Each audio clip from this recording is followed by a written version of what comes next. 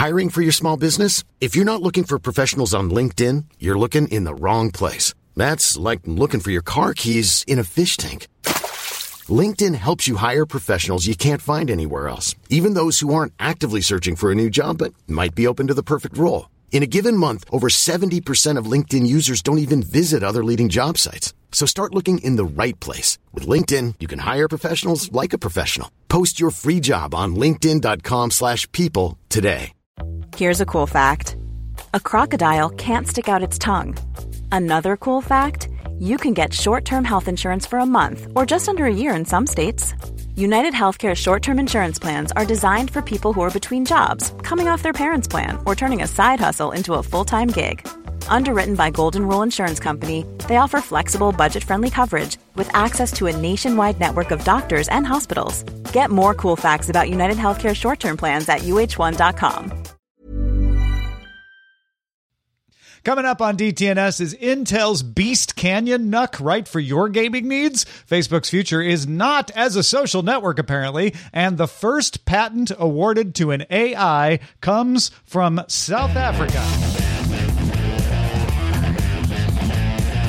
This is the Daily Tech News for Thursday, July 29th, 2021 in Los Angeles. I'm Tom Merritt. And from Studio Redwood, I'm Sarah Lane. And from somewhere in St. Louis, I'm Patrick Norton. And I'm the show's producer, Roger Chang. We were just sharing earthquake stories, falafel recommendations, all kinds of good stuff on Good Day Internet. If you want to become a member and get those conversations, do it right now at patreon.com/DTNS. We'll wait. But while we do, we'll tell you a few tech things you should know. Google will ban sugar dating apps from the Android Play Store starting September 1st. If you're asking, what does that mean? These are apps the company deems to be promoting compensated sexual relationships. Google also has a new policy to delete developer accounts if they've remained inactive for a year, with exceptions made for accounts behind apps with over 1,000 installs or with recent in-app purchases. Google said in a video that it will notify developers of impending deletions 60, 30, and then 7 days before they happen. Sugar dating, the world's oldest app. Huawei announced the P50 and P50 Pro smartphones. Both run Harmony OS, with the P50 and one version of the Pro using Qualcomm Snapdragon 888 SoC, while another version of the Pro uses Huawei's Kirin 9000. Both offer large OLED screens, 66-watt wired fast charging, IP68 water and dust resistance, with the Pro having a 120Hz screen, 50-watt wireless charging, and an extra 40-megapixel monochrome sensor. So you get that wireless charging. Pro starts at 5,988 yuan. That'd be around $927 US. Available in China August 12th, while the P50 starts at 4,488 yuan, shipping in September. Bang & Olufsen announced the $399 BeoPlay EQ, the company's first pair of active noise-canceling wireless earbuds, available on August 19th. The buds support Qualcomm's aptX adaptive standard to optimize audio based on your location, are IP54 rated for dust and water resistance, and also support wireless Qi charging.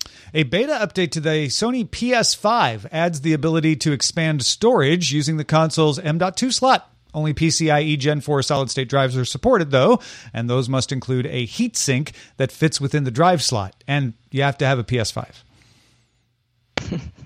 OpenAI released a new programming language called Triton, designed for machine learning researchers and engineers unfamiliar with GPU programming. The Triton compiler is built to make programming parallelism easier than NVIDIA's CUDA. Currently, only NVIDIA GPUs are supported, but Triton's GitHub page says that AMD GPU and CPU support is in development. All right. Facebook continued that trend of stellar tech company earning reports. Revenue is up 56%. Monthly active users up 7% to 2.9 billion. That's a little more than a third of the world. Though 7%, a little slower growth than Facebook has experienced in the past. And like most tech companies, Facebook warned of a possible slowdown in the coming quarter. While Facebook indicated Apple's change to iOS will affect its ad sales more this quarter than it did in the last quarter, a lot of the slowdown may also be the fact that it experienced some unprecedented high revenue growth in the past year, and it's just hard to duplicate that. Meanwhile, Facebook will continue to try to lure in video creators. Video now accounts accounts for half the time spent on Facebook. And Instagram Reels is the largest contributor to engagement and growth in the company. So where are they headed next? They talked about that a little bit. Sunglasses in the metaverse, my friends, is the future of Facebook. On the earnings call, Mark Zuckerberg said, quote, "The next product release will be the launch of our first smart glasses from Ray-Ban in partnership with EssilorLuxottica. The glasses have their iconic form factor, and they let you do some pretty neat things." He did not define what those pretty neat things would be. However, previously Facebook has said the glasses will not have an integrated display or be used for augmented reality in the first generation. So fancy smart headphones, maybe, works with your phone. I don't know. In any case, it's the first step on Facebook's planned journey to the metaverse. Zuckerberg doubled down on the metaverse, by the way, saying Facebook's long-term goal is to become a metaverse company, but it won't be cheap. Zuckerberg said, quote, "It is going to require a very significant investment over many years." And then he looked into the eyes of every investor watching that call. How will it make money, you may ask, if you're one of those investors? Well, perhaps already guessing the answer. Zuckerberg said ads will probably be a meaningful part of the metaverse. We're shocked, Mark. Zuckerberg also said people will buy stuff in the metaverse, but who can say? Everything's possible. It's the metaverse. Patrick, I saw you had your hand up. Yes. I just love the fact that they're partnered with EssilorLuxottica, which is the eye-frame company that is accused of creating a virtual monopoly in glasses, and thus the massive markups on frames based on the materials. And I just found it ironic that two companies accused of being monopolies would partner up together for crazy. Yeah. Sorry.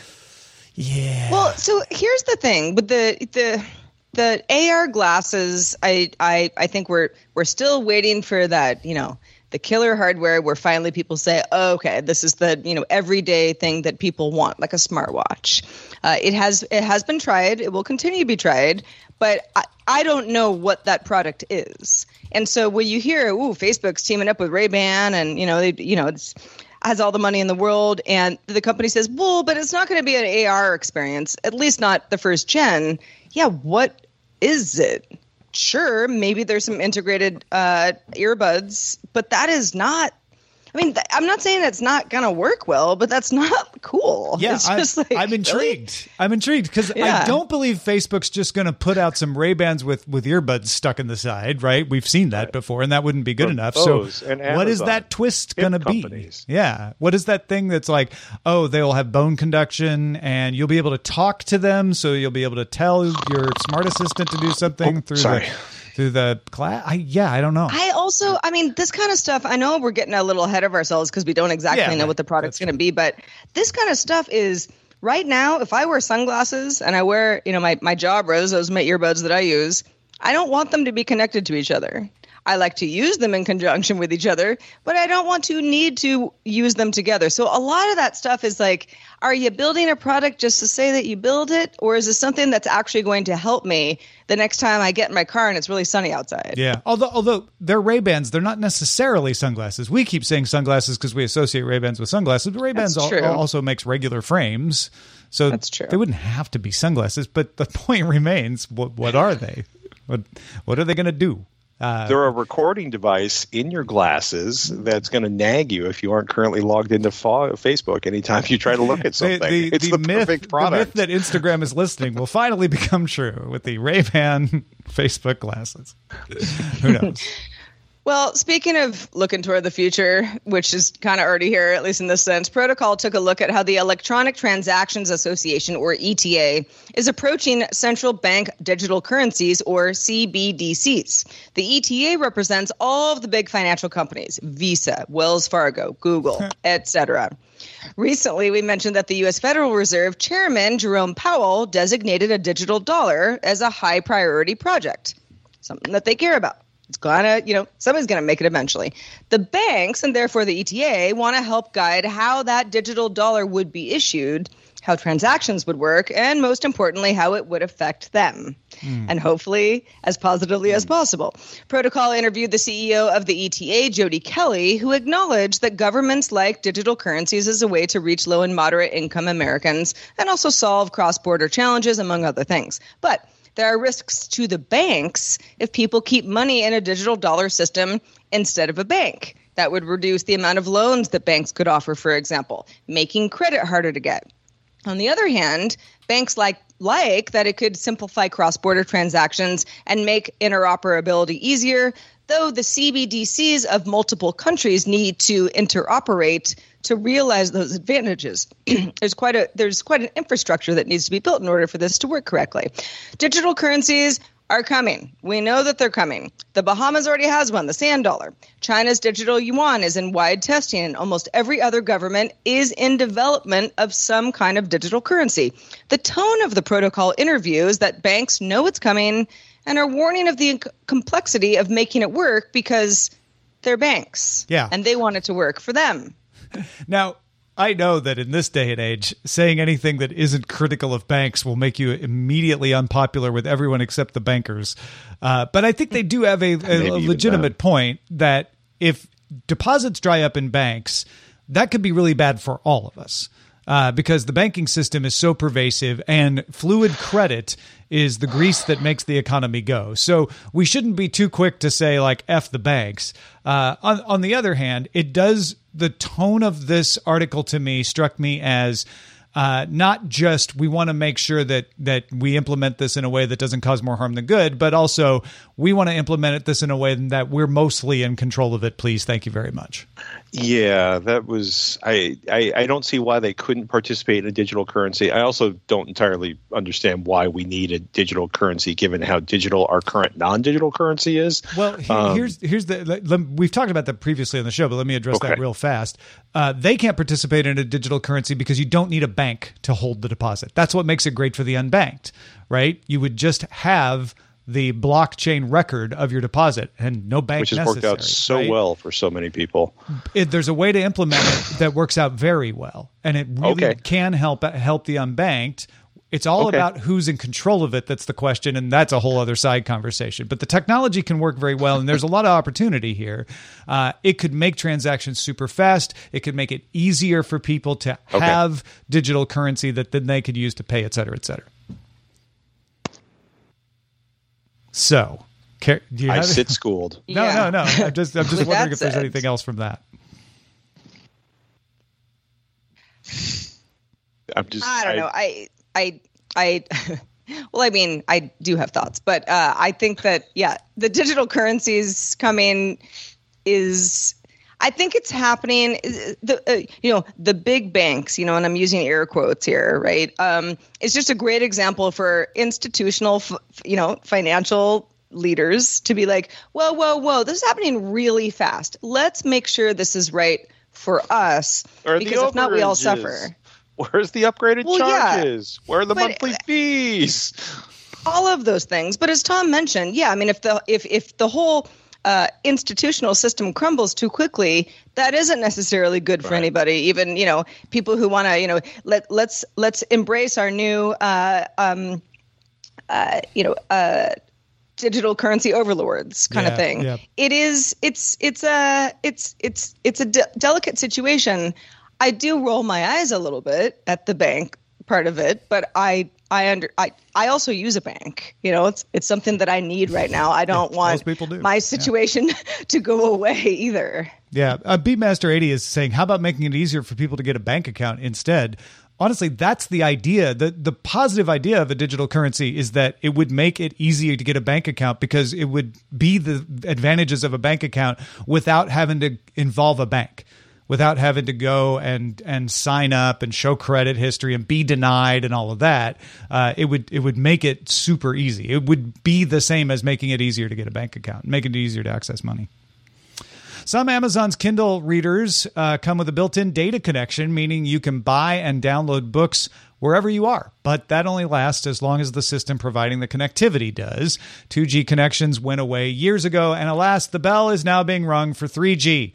Starting in December, Amazon Kindles won't be able to connect by 3G, meaning that older Kindles without Wi-Fi are left without a connection, and 3G-only Kindles will only have their Wi-Fi connections. Devices with Wi-Fi will still be able to access the Kindle store, of course, over Wi-Fi, and Kindles with 4G won't be affected at all. Amazon's offering some trade-ins, though. If you're going to be in this boat, you've got till December to figure it out. The first and second gen Kindles didn't even have Wi-Fi, so they get the most generous options. First gen owners can get a free Kindle Oasis. First, second DX, and second gen Kindle Keyboard, third gen owners. So the first and second DX, second gen, and Kindle Keyboard, third gen owners can get $75 off a Paperwhite or Oasis and $25 in ebook credits.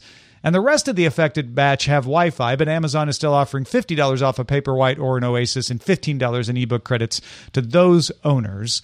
When you bought this, it was clear, like, hey, this connection won't last forever. But an e-reader does last a long time, and a lot of these e-readers are probably still in use and outlasting their connections.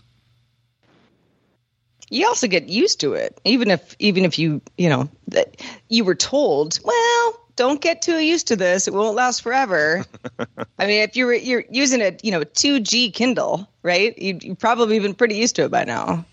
Kind of a bummer, but I guess the company is offering at least some incentives so that the more upset people at least say, well, grumble, I can get a few books this way. Yeah, it does feel like in the past, Amazon or other companies would have been like, sorry, that's just the way it goes. Too bad. You can still use it for the books you got. Easier to say to the Wi-Fi people than the people that have no connectivity whatsoever, right. Of course. But you could still use USB, I guess would be what they're saying. But Amazon's not doing that. They're saying, no, we'll either replace it, for the most affected, or we'll give you a discount on a new one. I don't know about y'all. I feel like this is all right. This is probably a decent response. Yeah. Compared to some of the other responses, which would be like, if you don't like it, go to Barnes & Noble. Yeah. Where's Barnes & Noble, Patrick? I don't know where Barnes & Noble is. Oh, we ran 4 miles that way. We ran most of them out of business. Sorry. Yeah, no, they're not doing that, thankfully. All right. Still lost. We are very thankful for Dan Campos, who, if you speak Spanish, you've got to subscribe to NTX. Dan has a little bit of knowledge for us here. Did you know that 97% of people type words to Google just to see if they spell it right? Another way you can be sure you get the right information is by listening to Noticias de Tecnología Express. Disponible todos los viernes en español.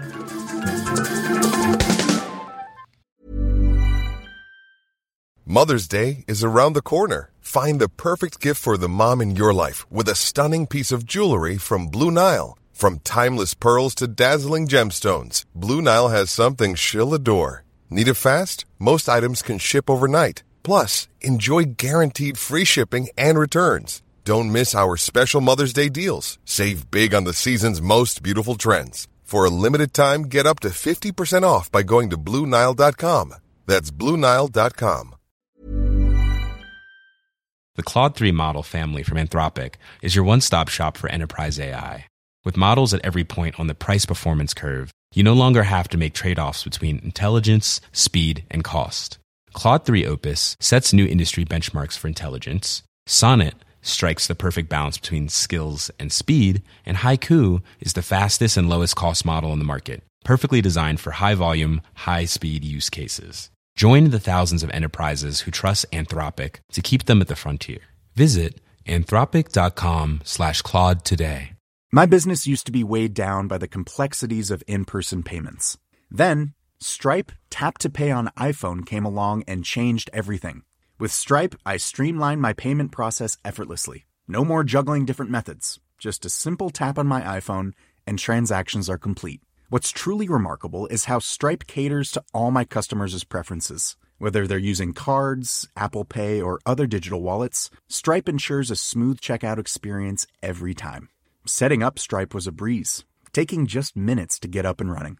From local markets to global retailers, Stripe helped me expand my reach and grow my business with ease. To learn how Tap to Pay on iPhone and Stripe can help grow your revenue and reach, visit stripe.com/tapiphone.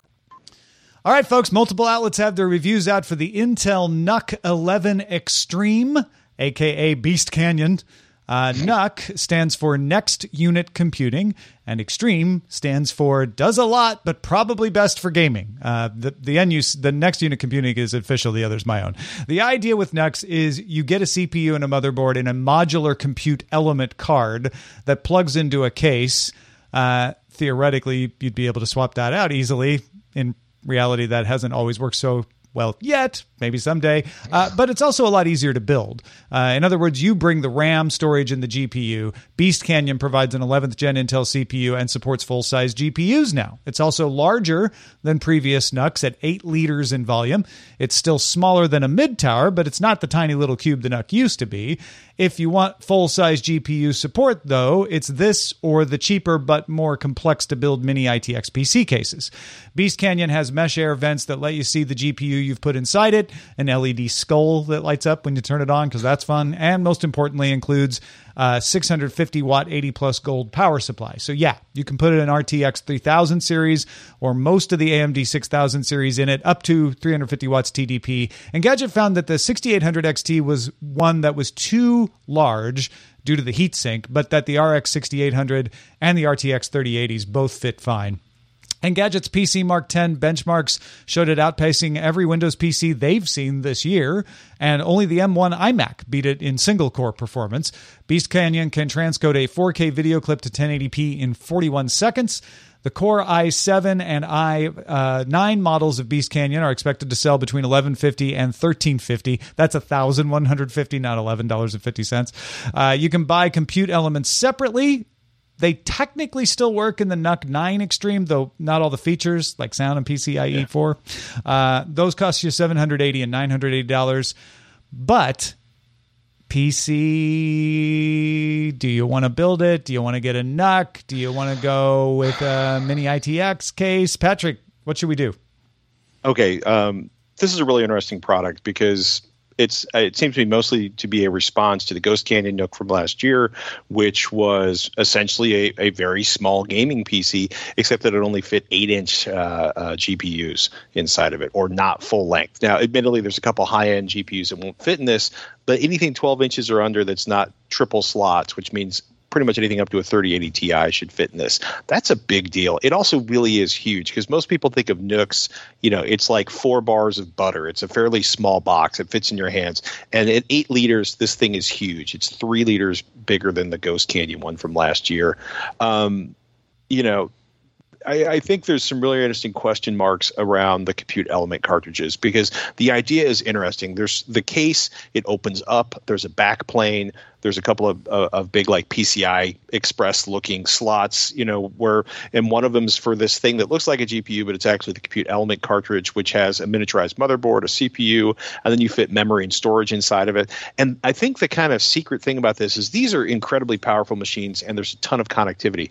You can fit 3 M.2 2280s inside the compute module. There's a fourth 110 millimeter M.2 slot in the base of the case. You can fit up to 64 gigabytes of DDR4 inside of this. So these could be really, really useful for people who want a lot of computing power, but don't necessarily want a big PC case.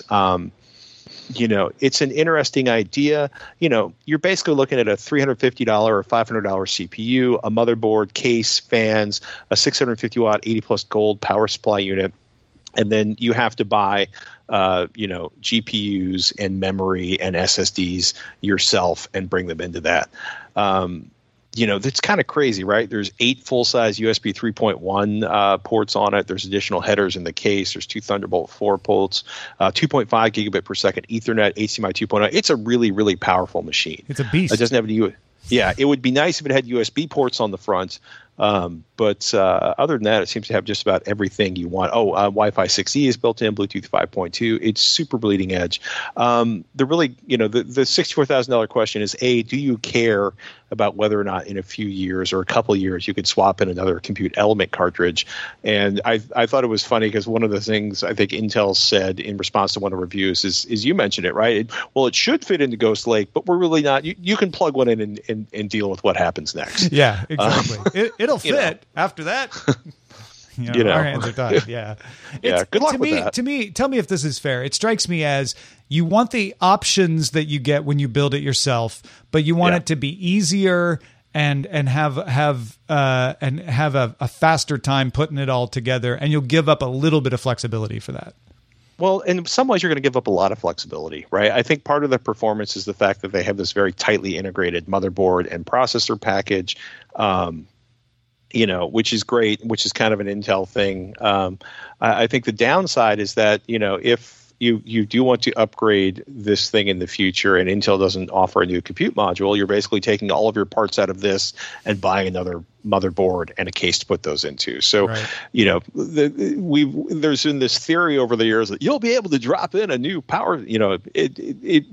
It seems like nobody ever wants to still make another CPU module thingy for you by the time you actually want to upgrade one. Yeah. I think that's one of the biggest challenges. The other thing is it's almost there. These are a little spendy. You know what I mean? Like there's a trade-off. And I've built a bunch of mini ITX cases, so I love the fact that it fits a full-size GPU, because the only thing harder to find than a 3000 or 2000 series GPU is a sub 8-inch 3000 or 2000 or for that matter 1080 or 1650. They're just not as popular as the big cards, and they're spendy. I would suggest if you want to build one of these, I would buy the Intel NUC module myself. Then I would probably buy the memory and the SSDs separately. Mm-hmm. The other thing that was striking me is because we're talking in pre-show and you were you were talking about, maybe you get a better deal on a GPU. And I think maybe you can buy a GPU, but it was crazy. An RTX 3070 from Intel's partner on this, which is simply NUC, they're going to charge you $2,000 for an RTX 3070, $800 for an RTX 3080. Yeah. And I started nosing around, and like the cheapest 3070 equipped machine I could find on Dell.com was about $2,400. So, if there may be shortcuts to getting a GPU in a pre-built rig, I don't think this would be the best kind of platform. Definitely not the cost-effective way to do it, for sure. Yeah. That's a $2,000 for a 3070 is kind of spendy, even by today's standards of spending too much for GPUs. I know. I like it. Oh, go ahead. I was going to say I like it. I mean, I also love small, compact, powerful machines. And this, I love the fact that they managed to stuff a 650 watt power supply into a box this small, mostly because they have their compute module instead of a traditional motherboard inside of there. It seems like the advantage is the design. I know the knee-jerk reaction is like, why not just build it yourself? Why compromise? So if you are someone who's like, no, the Beast Canyon, that's for me. This is why. Send us an email. We'd love to hear the explanation. feedback@dailytechnewsshow.com. Well, last week, South Africa granted Stephen Thayer, the chief executive of St. Charles, Missouri company Imagination Engines, a patent for interlocking food containers that could help robots to grasp and then stack. That's interesting if you're really into what robots can do and are becoming better at. But it's even more interesting when you read that the patent lists the creator of the invention as DABUS, an artificial intelligence algorithm. DABUS stands for Device for the Autonomous Bootstrapping of Unified Sentience. DABUS was made by Imagination Engines. The patent was one of many filed with the help from University of Surrey law professor Ryan Abbott. Abbott's team has filed patents that list an AI as the inventor in 12 countries since 2018. And South Africa is the first to approve one. The European Patent Office, the UK Intellectual Property Office, and the US Patent and Trademark Office have all previously rejected Abbott's applications on the grounds that only humans can be inventors, not AI, only the humans behind the AI. These countries argue that the creator of the AI algorithm should be listed as the inventor. But Abbott argues that the programmer of an AI may not be the one that uses the algorithm to output an invention later on, and the programmer should not be liable for every use that an algorithm is put to, nor should users of algorithms necessarily have to give patent royalties to the programmer. Yeah, it's a double-edged sword there. Opinions are split because South Africa's patent office has a reputation for not having, shall we say, as thorough of an examination process as some others. So opinions are split about how much of a precedent this will end up being for other patent offices, but it's a precedent nonetheless. And it certainly is sparking that conversation, Sarah, of who should get the credit. Because if I created the algorithm that creates an awesome thing, I'm going to want to cut, even though I didn't do anything. But if I created the algorithm and it does something bad, I want no responsibility because I didn't do it. So I actually like the way South Africa did it here, which is there's an applicant that's a human that holds the patent, but the creator on the patent is listed as the algorithm.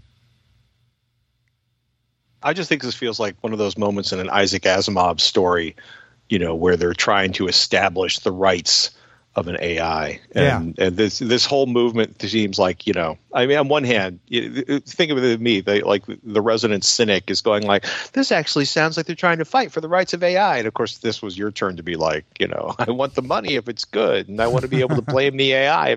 We just sell hammers here, which has kind of been a theme this month. Right. But it's like, it's not the same as if I designed a hammer and sold the hammer and then I'm responsible for what you used it for. It's like I designed a thing that prints tools. Well, and also it's like you could argue, but you could use the hammer for all sorts of things, and then that would be a different invention, right? Yeah, but the hammer didn't change. The hammer is still the hammer. What you do with the hammer is do something nice. But when it comes to AI, it's like, the person who says, I took that and I made this thing. I trained the original it's like you could programmer. Train the hammer to do its things on its own. Yeah, I mean, thank you, original programmer, but you're not really working with me anymore, and you don't get to take credit for this cool thing that I made. You know what? The hammer is probably fraught with peril, and I should give up the metaphor. But let me just push it a little too far. It would be like if you built something with the hammer, and they were like, nope. The person who made the hammer gets the patent. You just built it with the hammer, right? We don't do that because the person with the hammer is a human. But that's essentially what's going on when the AI spits out a result that you trained it on. Can you imagine? That is a great building. Give me money. I made that hammer. I made your hammer. Yeah. Well, yeah, but I figured out ways to make your hammer work well for me, and that's why I built this beautiful mansion. It's like the app stores. Man, there's a similarities there too. Yeah. All right, let's take a look at the mailbag. So Tony wrote in. Tony works in IT and wrote in with some good tips on data backups in response to Tom's latest Know a Little More. Tony says, I agree. 3-2-1's the way to go. 3 copies of your data, 2 backups, 1 offsite. With the offsite backup being either the cloud or at a trusted friend or relative's house, preferably, and another. He says county, but I think he meant country.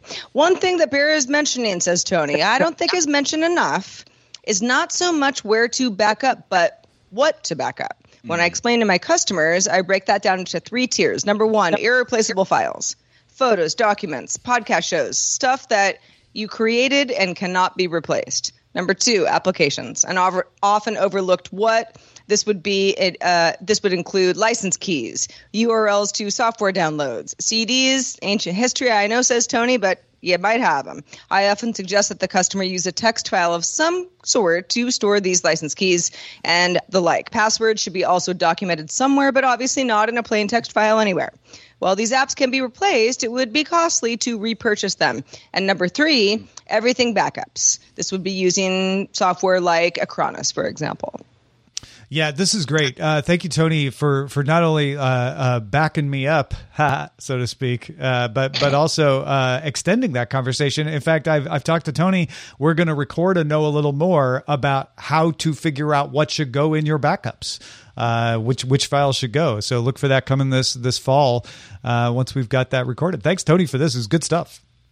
Thanks, Tony. Also, thanks to everybody who sends us great feedback, just like Tony did. Questions, comments, pictures of your cats. All of that stuff can be sent to feedback@dailytechnewsshow.com. Thank you in advance. Also, shout out to patrons at our master and grandmaster levels. Today, they include Tony Glass, Philip Less, and Daniel Dorado. Guess what? We have 2 new bosses to thank. Yes, we do. Gavin C. and Skip Burker both just started backing us on Patreon. Thank you, Gavin. And thank you, Skip. Yeah. So when we get to the end of a month, we always want to have at least one more patron than we had the month before. And so when we get new patrons like this, it helps us get to that point. We've only got a couple days left. We're down 6 on the month. So if one of you happens to be 6 people, you can easily fix that by just becoming our patron, or 6 of you could become a new patron. Whatever's easiest. Yeah. Yeah. If you're a 6 person in one, listen, the choice is pretty clear. Amazing. Yeah. Yeah. But yes, but thank you, patrons. We really appreciate it. Can't wait to see who we can thank tomorrow. Also, thanks to Patrick Norton for being with us today. Patrick Norton, such a pleasure as always. Let folks know where they can keep up with your work. As of this week, just go to avxl.com or search for AVXL, the home theater and audio podcast on your favorite podcatcher. Beautiful. Well, we are live Monday through Friday at 4:30 p.m. Eastern, 2030 UTC on this show. Find out more at dailytechnewsshow.com. Join us if you can live. We'll also be back with Patrick Norton and Len Peralta. Talk to you then.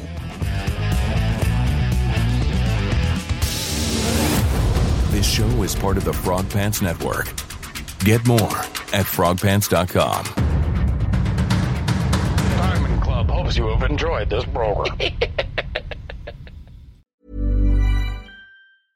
Imagine the softest sheets you've ever felt. Now imagine them getting even softer over time. That's what you'll feel with Boll & Branch's organic cotton sheets. In a recent customer survey, 96% replied that Boll & Branch sheets get softer with every wash. Start getting your best night's sleep in these sheets that get softer and softer for years to come. Try their sheets with a 30-night guarantee. Plus, get 15% off your first order at bollandbranch.com. Code BUTTERY. Exclusions apply. See site for details. Hi, this is Janice Torres from Yo Quiero Dinero.